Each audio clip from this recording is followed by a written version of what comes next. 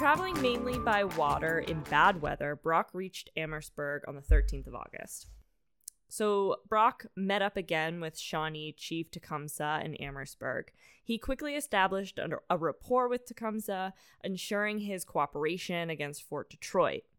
So Brock is immediately impressed with Tecumseh. Brock also read American dispatches captured from Hull's army. He quickly judged Hull to be timid and afraid of the First Nations in particular. And the American forces, based on these letters that he's basically stolen, they seem to present an American army that's really demoralized and short on rations. Okay. So they're hungry and afraid and sad. I would be very unhappy.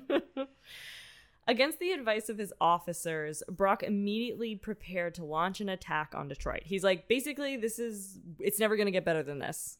Right. We have them where we want them. We should take advantage of that, not just wait for them to attack us. Okay. Even with his First Nations allies, Brock was outnumbered. His force included 600 First Nations and 1,300 soldiers, British soldiers, as well as 2 battleships, according to a later report. Hull had about 2,500 soldiers under his command. Wowza. But they're scared and hungry. Yeah, they are. You can never underestimate that. Nope. He decided to use tricks to intimidate Hull. He's tricky. We're back on our trick game. We're on our mind games. He just carries a handkerchief back on with that him. bullshit. Yeah. So he dressed his militia contingent in uniforms of discarded regulars. So a militia doesn't wear the British red. They would wear a different militia uniform. Okay. But he's like, no, we're all going to dress like regulars. Oh. To give the illusion of a trained professional force on site. So from a distance, it made the force seem entirely British regulars and bigger. Because red. Red. I see the red. Big. Big red. Look big, everybody. Yeah, looking big. Brock laid siege at Fort Detroit from established artillery positions across the river in Sandwich.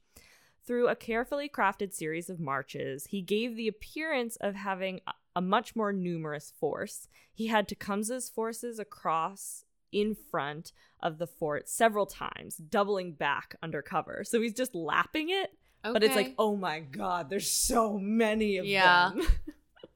It's like when in old movies they would reuse animation and you see the same people in the crowd over and over again. It's that. But Hull's like, I can't believe it. I'm so scared now. So wait, how is he doing this?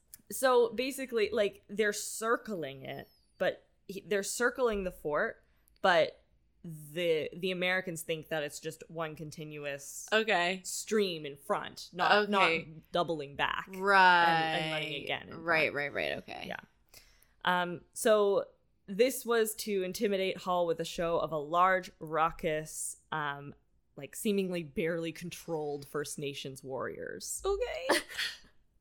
Finally, he sent Hull a letter demanding his surrender, in which he stated, in part, quote, "It is far from my inclination to join in a war of extermination, but you must be aware of the numerous bodies of Indians," it's a quote, sorry, "who have attached themselves to my troops, who will be beyond my control the moment contest commences." So, Brock knows that these guys aren't like this, but he's like, oh, I'll leverage your, unpredictability, your racial prejudice to make it sound like these guys are going to kill literally everybody in the fort the minute that it look starts. Scary. Look big and look scary. Look big, everybody.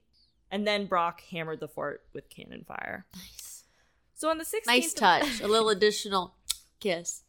On the 16th of August, the day after receiving Brock's letter, Hull surrendered. Oh, Hull.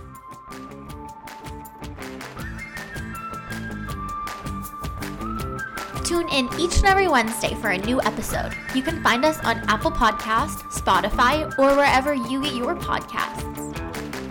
And check out our website, minutewomenpodcast.ca. You can find all of our contact information and social media channels so you don't miss a single thing.